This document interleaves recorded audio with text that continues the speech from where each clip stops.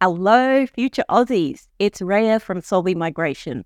Today, we are diving deep into State and Territory Program 2023-24.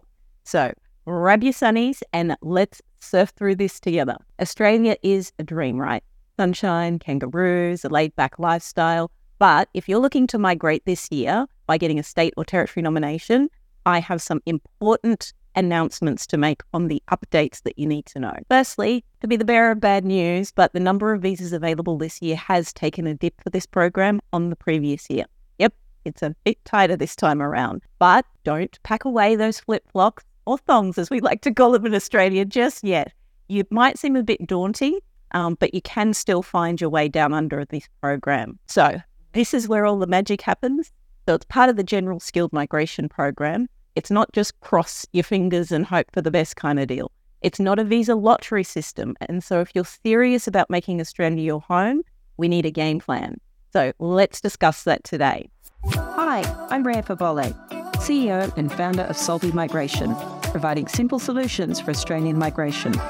If you want to work, study, or even just vacay in Australia, then you've come to the right place for expert tips on how to stop the confusion and choose the right pathway for a holiday, student visa, or permanent residency in Australia.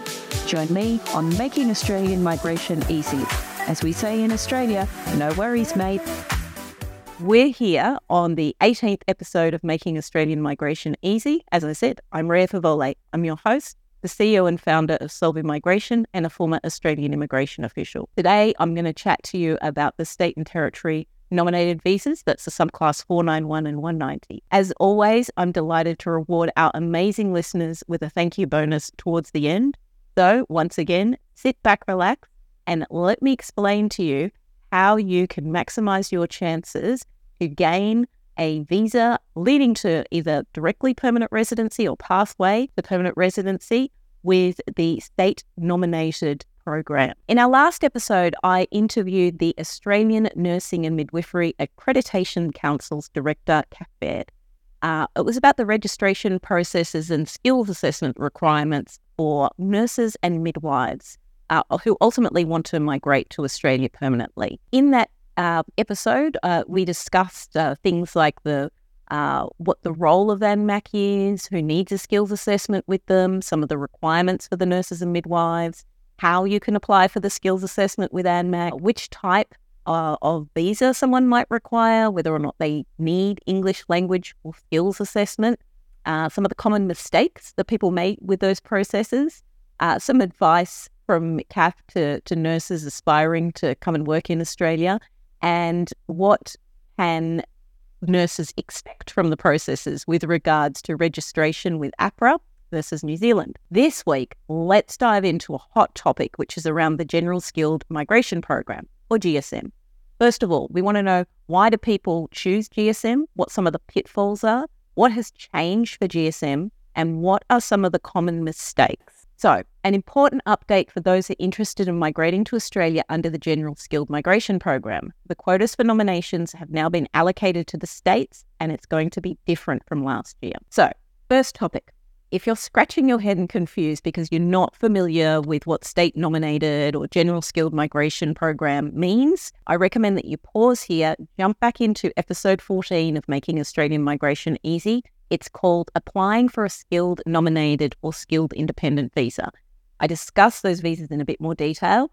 After you've listened to that, then come back to this episode to make sure that you're all up to date. Okay, so Australia's General Skilled Migration is often preferred by people above the employer-sponsored visas, and there's a number of reasons why it's favourable for some when they're migrating to Australia. It can be more advantageous. It can provide more flexibility and independence under the program. You're not tied to an employer, which means you've got flexibility of choosing wherever you want to work, the ability to change workplaces, and it won't affect your visa. The visa options are either provisional, which means very soon after you can apply for permanent residency, or straight to permanent residency. It means that you're kind of building your stability in staying in Australia. There are a broad range of occupations that are covered under that. I'll dive into a bit more about how to target that in this current program, though. You can also include your family members, such as your spouse or partner, and any dependent children. They can also be included on the visa. Again, as I was saying, no sponsorship. So unlike employer-sponsored visas, you're not required to have a sponsor. So it eliminates the need for employer sponsorship, giving you more control over your migration process. In contrast with the employer-sponsored, you need to have a specific role, a specific employer. So people sometimes say that there's some stress, they're not happy in the workplace, or if they lose their job because of redundancies, you'll have full control under this process and you don't need to worry about that. Some of the common issues that people might say, though, that they have with this process, they might be nervous because they bear the full burden of all the costs. They also need to ensure that they secure their own job. But like I said, you do have the freedom. It doesn't need to necessarily be tied to your occupation once you have the visa. You need to meet the English language requirements. And also a lot of people make mistakes in calculating their points for this visa. So there will be changes in also eligible occupations, and each state and territory government and the federal government can set which occupations they're going to target. And the minimum points are 65, but some states may nominate for that to be higher. So let's jump into the next topic. Okay, now, if you're sitting on the lower end of point spectrum, I'm not going to sugarcoat it. It is going to be a bit of a challenge. But remember, with every challenge is an opportunity in disguise. Each Australian state and territory has its own unique character. So this year, they're going to be super specific about which occupations, particularly the occupation codes, they're going to be targeting. So it's essential that you know where your skills are going to fit best. Unfortunately, we don't have updates yet for the programs for New South Wales and Victoria, Australia's largest states, as they're still working through the recent announcements and allocations. We're also still waiting for the federal program, that's for the subclass 189, to drop into view. So as it stands, there have been a few surprises with the migration planning levels that we anticipated being at around 30,375 for state and territory nominations. But overall, what we've seen last week is that it's 16,700 places. So going in alphabetical order across the Australian states and territories, the ACT will be nominating 600 subclass 190 visas and 600 491s. New South Wales will nominate 2,650 of the 190 and 1,500 of the subclass 491. Northern Territory is going to nominate 250 of the subclass 190s and 400 of the 491. Queensland will nominate 900 of the 190 and 650 of the 491. South Australia will nominate 1,100 of the 190 visas and 1,200 of the 491. Tasmania will be nominating 600 of the 190 and 600 again of the 491, while Western Australia will nominate 1,500 of the 190 and 850 of the subclass 491 visa. So what we're being told is that the expressions of interest in the last program year are still being considered. So there are some places that we're seeing from the allocation of what remain. It's still a surprise though, and you know, we kind of need to manage through this process, and I'm helping to manage people's expectation through this episode. So from my policy interpretation of what the government is trying to do is that they're trying to fairly consider what was already in the pipeline of nominations to meet those who met the eligibility before they move on to assessing the remaining allocation. So let's watch this space. There is still a chance that there may be some further invitations beyond the current allocations, because as they work through that backlog of people who had already put in a nomination, if they didn't actually meet the desired requirement, which does happen quite commonly, then they will be able to move on to allocating more. All right, last topic. Let's dive into the important area of the mistakes I anticipate many will make in this much more competitive round.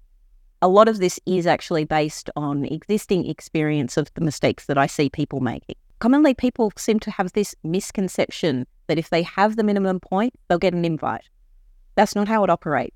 It's not a lottery. There are limited places, and even if you meet the eligibility, you need to understand how the process works. People also base things on what they hear others getting invites, but don't actually understand their own occupation, age, skills, work experience, and how it places them competitively for their specific occupation in terms of getting a nomination. They may have a common occupation the state government is not targeting. You need to get the right advice.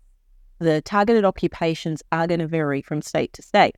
People also don't realise that they may have been able to have their skills assessed in an alternative occupation and that code was more likely to get an invitation. Perhaps the state that they're nominating for is only going to give a limited number of invites for your occupation, and you may have a better chance in another state, but you didn't put an expression of interest. You're only nominating for the permanent option, for the 190, because you're impatient.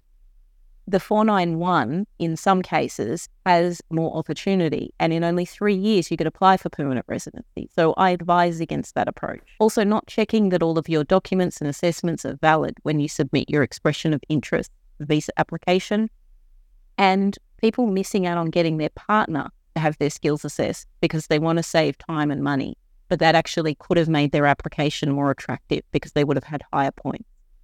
Also, not retesting to get a higher English score. Sometimes taking a new test and getting a higher score can make your application more attractive.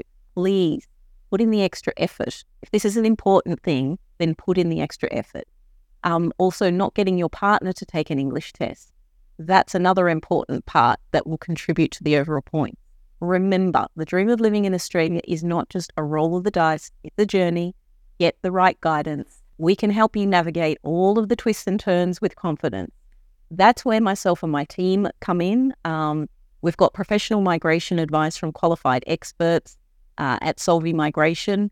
We're going to be making sure that you tick all the right boxes, maximize your chance of getting the best points and nominating for the right program to get a successful outcome. In this week's episode, we discuss the important updates for those interested in migrating to Australia under the state nomination program, including why people choose the General Skilled Migration program and what some of the pitfalls are, what has changed for the General Skilled Migration program this year, and what are the mistakes that you need to avoid in order to be successful for this program. I mention why these changes make it even more important for people to have the right advice about their prospects and to plan a strategy to get a successful outcome. The team and I would be delighted to use our knowledge we've gained over 20 years in Australian government and to give comprehensive legal advice and good strategic informed positioning to be successful. So if you're ready to hop in this adventure and have us cheer you on every step of the way, remember, every big dream, so your migration dream, starts with a single step, and then, we'll be there beside you. So if anything I've talked about today might impact you or your migration plans, please book a consultation and get some advice. You can do this at our website. That's www.solvimigration.com.au. And the bonus that I talked about, don't forget, if you want to book that consultation online, we are offering $50 off. That's $50 off your first consultation. And you just need to mention 50OFF when you're booking that consultation. So to all of you new future and aspiring Aussies, please keep those dreams alive and kicking. And I look forward to seeing you on the next episode of Making Australian Migration Easy.